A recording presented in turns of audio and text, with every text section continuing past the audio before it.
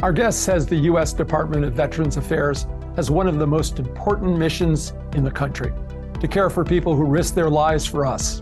As we approach Veterans Day, it's important to talk about that mission and how the VA is trying to reach its goal for America's 9 million enrolled veterans. We released a systematic review earlier this year, which is a summary of over 40 studies that compared VA to non-VA care. And the good news from that is that we perform just as good, most often better, as the civilian sector in surgical and non-surgical care. Dr. Shereef Elnahal is the Undersecretary for Health in the Department of Veteran Affairs, where he is responsible for the country's largest integrated healthcare system. Our hypothesis when we started the innovation ecosystem was that these are the folks who know what the solution should be. A lot of our employees are veterans themselves, if not they have a veteran in their lives. And so they often go above and beyond their job descriptions to try new things, to invent new technologies even, to meet veteran needs. And now we have a way to lift up those things that are working and say, what should we do to scale that across the system? This is Conversations on Healthcare.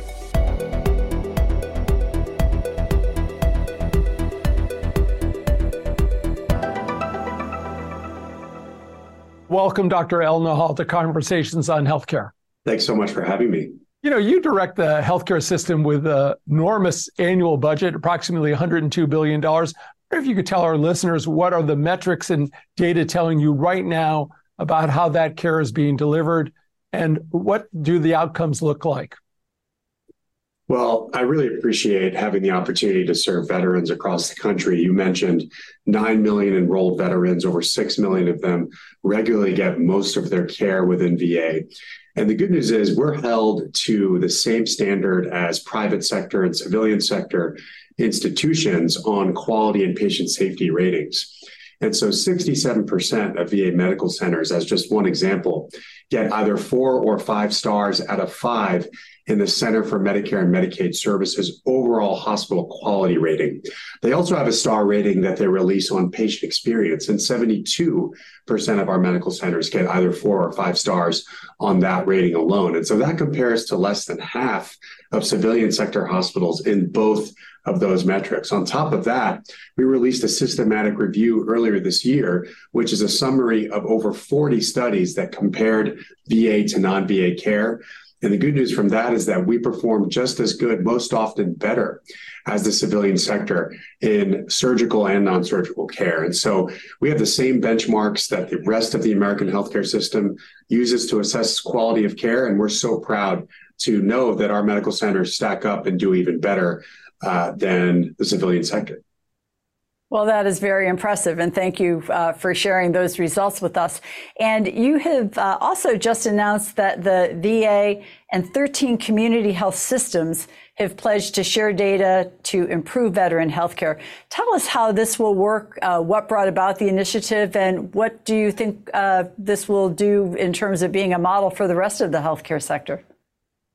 Well, a lot of folks don't necessarily know that about a third of the care that we offer to veterans, we actually purchase from private sector and civilian sector partners, our academic affiliate institutions, higher volume institutions that see a lot of our veterans and take care of a good scope of our veterans' care. And so because of that, the need to coordinate that care and share information seamlessly back and forth is just absolutely critical. Right now, we still use some of the archaic technologies like e-fax and snail mail. We really need to move into the next generation of technology here. And these 13 health systems are going to tell us and work with us on building that seamless exchange of information. On top of that, we want to build a system that they can query to understand whether they're in front of a veteran or not, whether their clinicians are caring for one of the veterans in our system. And for those veterans to get information about our programming about the PACT Act, the new law that the president signed last year that allows us to be there for veterans exposed to toxic substances, our programming on suicide prevention, and so much more. So I want to thank those 13 health systems for working with us on this pledge. Can you share a few of what are those community health systems? Maybe a few to give our listeners a sense around the country of where those systems are? Absolutely. We have Mass General Brigham up in Boston, Kaiser Permanente in California, Sanford Health that serves the Dakotas and a lot of the rural areas in the middle of the country. And Inova Health, right here in the DC area, a number of really important health systems, very large footprints, and very advanced in the technology that they do. And so those are just some examples. That's a great partnership you have. You know, the country's facing issues around COVID as a wave sweeps across the country and around the globe. And the VA is reporting that active COVID cases among patients have been up more than 200% in the last 2 months. Roughly 4,000 cases in the system right now. Of course, that's still below the numbers you saw during the pandemic.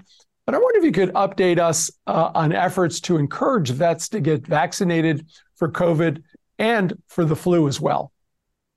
Yeah, so I want veterans to know that we are never complacent when it comes to tracking the status of where we are with COVID-19, but also the flu and so many other transmissible infectious diseases. We have systems that we review literally every day to make sure we're not seeing significant trends upward.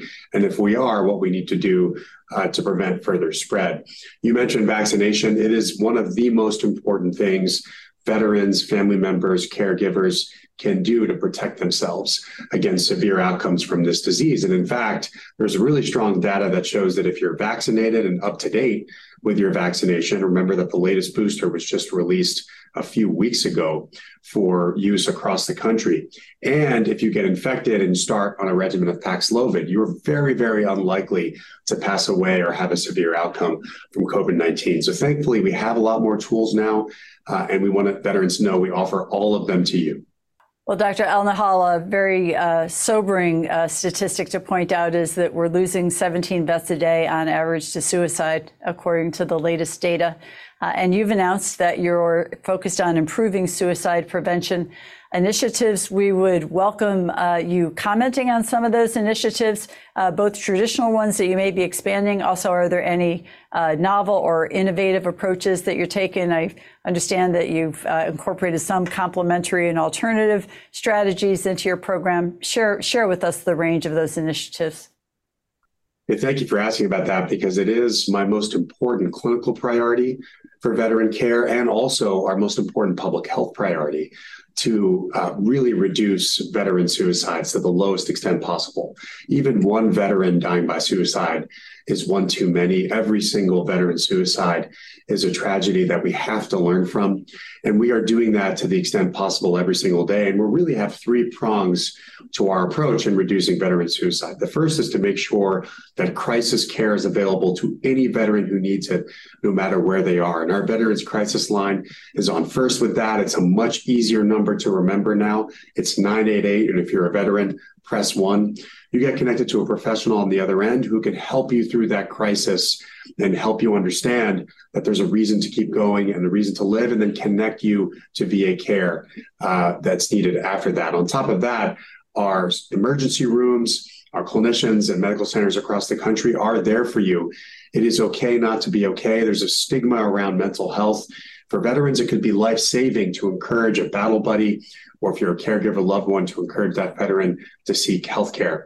We also have really important community coalitions that we are funding across the country. We've now given out more than $50 million in grants this year alone to community organizations that help fortify a veteran's social and support network to be protective against the risk of suicide. And finally, and very importantly, the work we are doing on gun safety and lethal means safety. We hand out gun locks with every opportunity we have. This isn't us wading into any type of political debate on guns. It's just allowing for a few extra seconds to minutes to help save that veteran's life. If they need to reach out for something to unlock their gun, or if their gun lock is with their caregiver or loved one, that could be a life-saving situation where they would not use that firearm to die by suicide. And so between all of those initiatives, we're working as hard as we can on this very important public health priority. Well, those initiatives are really so important. Congratulations to you and the VA for that work, and certainly the public service announcement around 988, so important in addressing the issues of stigma. You know, Undersecretary, you mentioned earlier about the PAC Act. Veterans are still being urged to apply for the promise to address comprehensive toxins. As you mentioned, PAC Act signed by the president last year. I'm wondering, If you could talk a little bit about it, this is called perhaps the largest healthcare and benefit expansion in the VA history. I'm not sure it's on everybody's radar. It should be such an important program. Should vets apply even if they don't have any symptoms? Well, I'll tell you, there are so many more doors to get into the VA than we had before because of this law. The bulk of the law addresses both Vietnam veterans and Persian Gulf and post 9/11 conflict era veterans, vis-a-vis the latter's exposure to burn pits in Central Command, that's Iraq, Afghanistan, and many other surrounding countries. And for Vietnam vets, of course, it's Agent Orange. The law expands the number of deployment areas that make someone eligible to be considered presumptively exposed to Agent Orange, and then tracks back on conditions that they may have and says this could be related to your Agent Orange exposure, meaning the burden of proof is no longer on veterans to say that their condition is connected to their service as long as they were deployed to particular locations at particular times. However, even if you don't have a chronic condition or symptoms, you can still enroll directly into VA healthcare with various different pathways under the law. And so I encourage everybody to go to va.gov/PACT and click apply for healthcare. You can see all of the new opportunities to get VA healthcare. If you are a veteran, it is not necessarily required that you have been exposed to these substances to benefit as a result of the PACT Act. Well, maybe along those same lines, you've been speaking out about how the VA and the Cancer Moonshot initiatives are aligned to support the PACT Act and veterans with environmental exposures. How do these interact? Well, Cancer Moonshot is a really key part of what we're doing. It's the president's agenda on reducing cancer mortality by 50% in the next few decades. And that's a pretty significant goal, but it's a goal that we think is achievable. And VA can really contribute to that goal. The first thing is that we have researchers who are doing incredibly innovative and important work, expanding all clinicians' pie of knowledge across the country. We're affiliated with almost every single academic medical center and medical school in the country with the faculty needed to find more answers and develop new therapies. On top of that, the PACT Act, especially folks who are exposed to burn pits in Iraq, Afghanistan, and Central Command, adds many, many cancer conditions as related to that burn pit exposure. So if you were deployed to anywhere in Central Command, either in the first Gulf War or in the post 9/11 conflicts, and you have one of the many cancers added as presumptive conditions, we will assume that you've been exposed to burn pits and therefore that your cancer is related to your service if you apply for VA benefits. And so really want folks to know that part of the Cancer Moonshot is allowing so many more of these vets with cancer to get VA benefits and health care.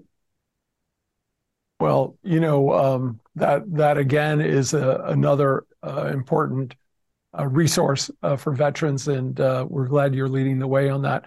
You're facing a lot of challenges. Another one of them is the federal government shutdown in less than a month, and we realize that you and your colleagues must be ready for whatever happens.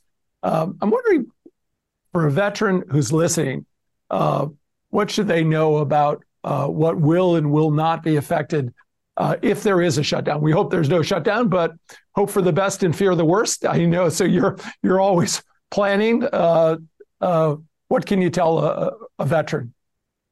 Well, thankfully, Congress anticipated that a shutdown, if we were beholden to it in the healthcare system, could be really crippling to VA healthcare. And because of that, we have something called an advanced appropriation. Essentially, that is money that carries over into the next fiscal year that allows our hospitals, clinics, and healthcare delivery mission to continue even if there is a shutdown. And so the basics of your healthcare as a veteran will not be disrupted if a shutdown ends up happening. So that's the first and most important good news there.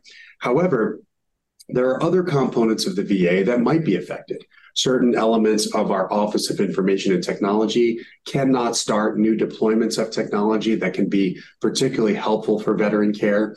We also have other components related to outreach and making veterans aware of all of the care options that they have in the VA. A lot of that outreach has to stop during a shutdown. And all of that indirectly leads to more and better healthcare when we're able to do it. So if we're not able to do it, we get concerned. And so especially on an extended shutdown, we might start to see some of those impacts on veterans. And so I really do hope that Congress passes a budget.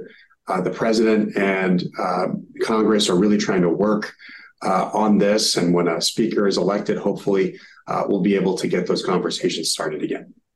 Dr. Elnahal, I know another area that you're highlighting is that the VA has reduced the number of veterans who are prescribed opioids by 67% since 2012, which we look back at as kind of the height of the opioid prescribing crisis. Yet more than a third of veterans who use the VA say they live with chronic pain. How have you accomplished the reduction while also adhering to the very important principle of treating the pain? Yeah, we're really proud of our opioid safety initiative. We know that a large number of veterans and people more generally in the United States start their journey into opioid addiction with a prescription, with a bottle they get of these opioids for their care conditions. And if that initial prescription ends up being longer than a patient or a veteran needs, or higher doses than what a patient or veteran needs, that could lead to dependence, which could end up leading to addiction. And so stopping prescriptions when they are not needed for things like chronic pain, or at least limiting their duration, is a major way to prevent addiction to the extent that we can across the country. A really important part of our opioid safety initiative, though, isn't just saying, hey, we're not going to give you opioids. It's offering all of the other alternatives that can be and often are effective in relieving pain. So there is procedural care you can get to relieve pain from specialists. There is what we call our whole health portfolio, so acupuncture and other methods that have worked for veterans significantly in the past. And there are other medications that you can try first before resorting to opioids that are not addictive and can relieve your pain. And so essentially we exhaust all options before having to move to opioids in the first instance. And when we do have to use opioids, tapering them off and limiting their duration to the extent possible. You know, Undersecretary Margaret and I have been watching for years the innovations that come out of the Veterans Administration. And you're the co-founder of the Veterans Health Administration Innovation Ecosystem, which is a program designed to foster the spread of innovation and best practices to improve veterans care. I'm wondering if you might share with us some of the latest advancements that have been promulgated from this important work. Yeah, I think the innovation ecosystem is one of the major ways that we lift up the front line, the clinicians, the doctors, the nurses, the pharmacists, the social workers, everybody who is right there in front of the veteran serving them. They often know what the most important pain points for veterans are as they navigate through the VA. And our hypothesis when we started the innovation ecosystem was that these are the folks who know what the solution should be. A lot of our employees are veterans themselves, if not, they have a veteran in their lives. And so they often go above and beyond their job descriptions to try new things, to invent new technologies, even to meet veteran needs. And now we have a way to lift up those things that are working and say, what should we do to scale that across the system? And so that's what the innovation ecosystem does. We've done a lot with it even since the pandemic. So the 3D printing outfit that our innovation ecosystem has allowed for many more masks to be distributed across the country when they were in shortage. On top of that, we've invented novel medical devices like new types of hearing aids that more effectively fit into someone's anatomy after using imaging and other methods to determine what that hearing aid and assistive device should look like. And every year, new innovations and new inventions are coming through. But VA healthcare providers, I understand, may not recommend marijuana or assist veterans in obtaining it because it's a Schedule I controlled substance. And yet the U.S. Department of Health and Human Services has formally recommended that cannabis be moved from Schedule I to a lower level. What do you make of all these efforts? And do you anticipate that the VA will be changing if those things happen? Well, you mentioned the main barrier, which is that it is currently federally illegal and currently scheduled as a Schedule I substance, meaning that especially as a federal agency, we unfortunately at this time are receiving guidance that we cannot recommend the therapy from our clinicians or engage in state programs. However, you also mentioned that the president has asked the DEA to look into rescheduling cannabis for possible use medically. There's also the possibility that research could be done increasingly if that happens in our system. And we recently reached out to both the Attorney General and to the Secretary of Health and Human Services, indicating that we are ready and able to conduct clinical trials in this if and when they make their regulatory decisions. And so we know that certain conditions have a lot of promise, things like chronic pain and even mental health conditions like PTSD could possibly benefit from cannabis therapy, but we don't know the answer to that unless we do rigorous clinical trials and build the evidence behind it. And the VA would be willing to engage in that should those other agencies make those moves. Well, doing clinical trials is so important. We learn so much from them, and that will be very important. I want to keep you back in New Jersey, where you led the University Hospital in New Jersey. And you started a program, a very exciting one, that deploys trusted chaplains as community health workers. You know, we just had CDC Director Cohen on, who talked about the importance of someone you trust in terms of decision-making. I wonder if you could just tell us more about this program. It sounds so interesting. Yeah, well, we knew that chaplains in Newark were among the most trusted people, leaders of faith in all denominations and all faiths, really were able to congregate communities. It was often one of the most effective ways for us to spread the word on healthy habits, access to healthcare within our institution. And the good news is that chaplains exist all over the country within the VA as well. In fact, our National Chaplaincy Service Director reports directly to me, and she's definitely building an infrastructure and trying to support our chaplains across the country.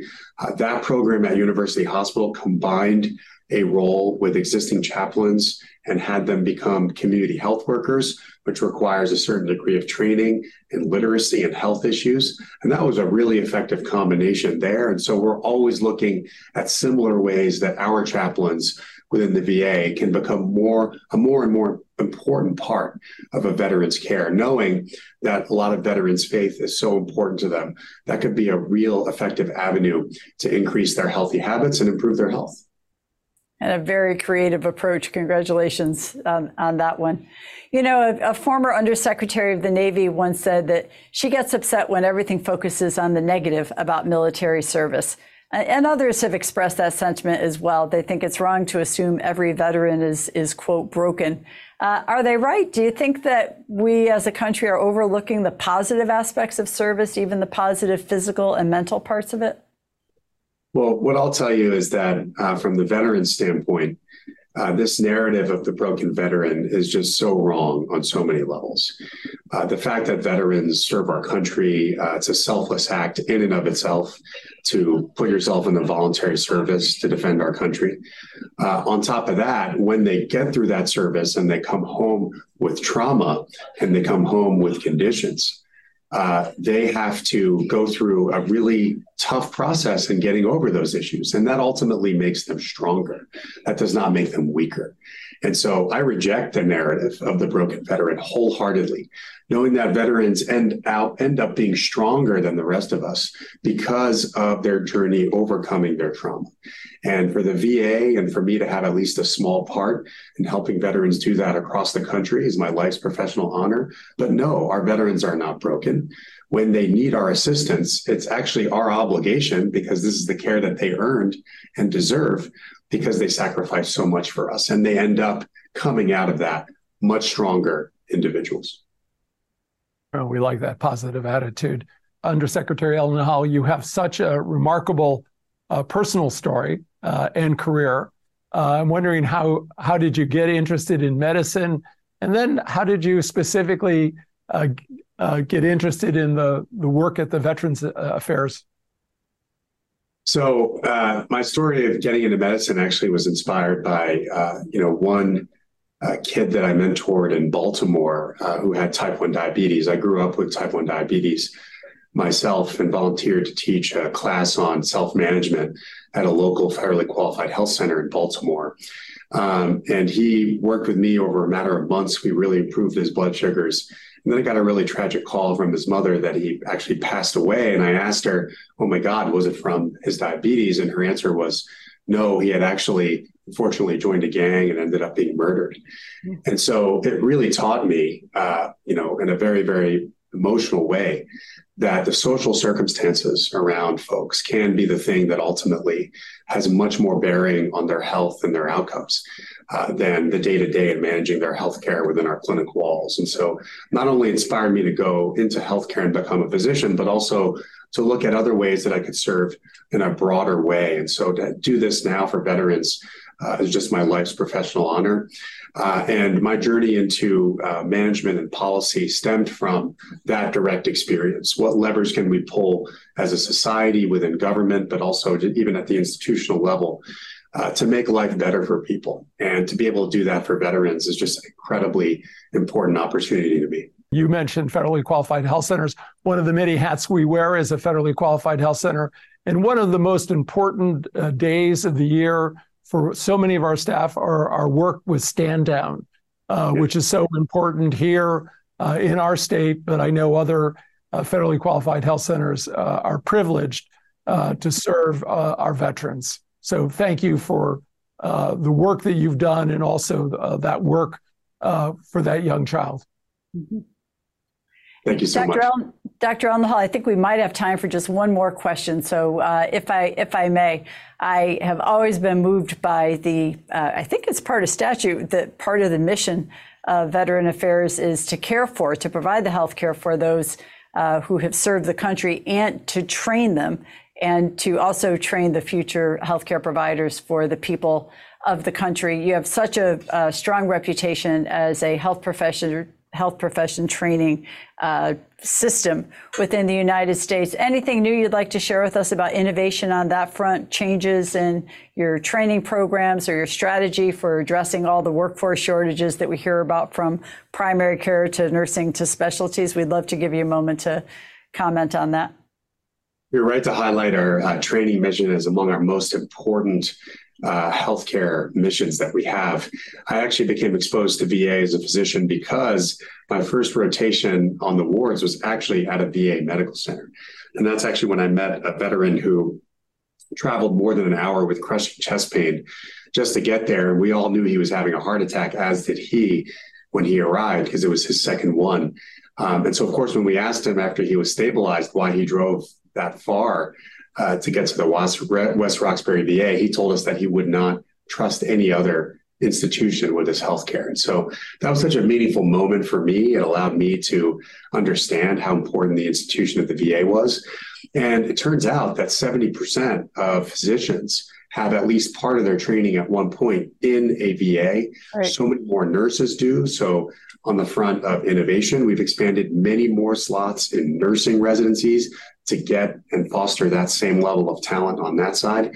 And it's just so critical to our overall staffing and workforce mission to be a preeminent training institution. Undersecretary Elnahal, thank you for joining us today. And thanks to our audience. Be sure to go online to chcradio.com to sign up for email updates. You can also share your thoughts and comments about this program. Undersecretary, thank you so much. Thanks so much for having me.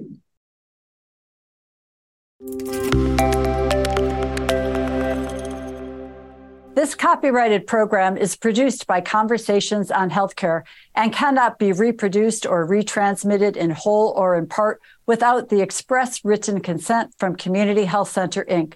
The views expressed by guests are their own, and they do not necessarily reflect the opinion of Conversations on Healthcare or its affiliated entities.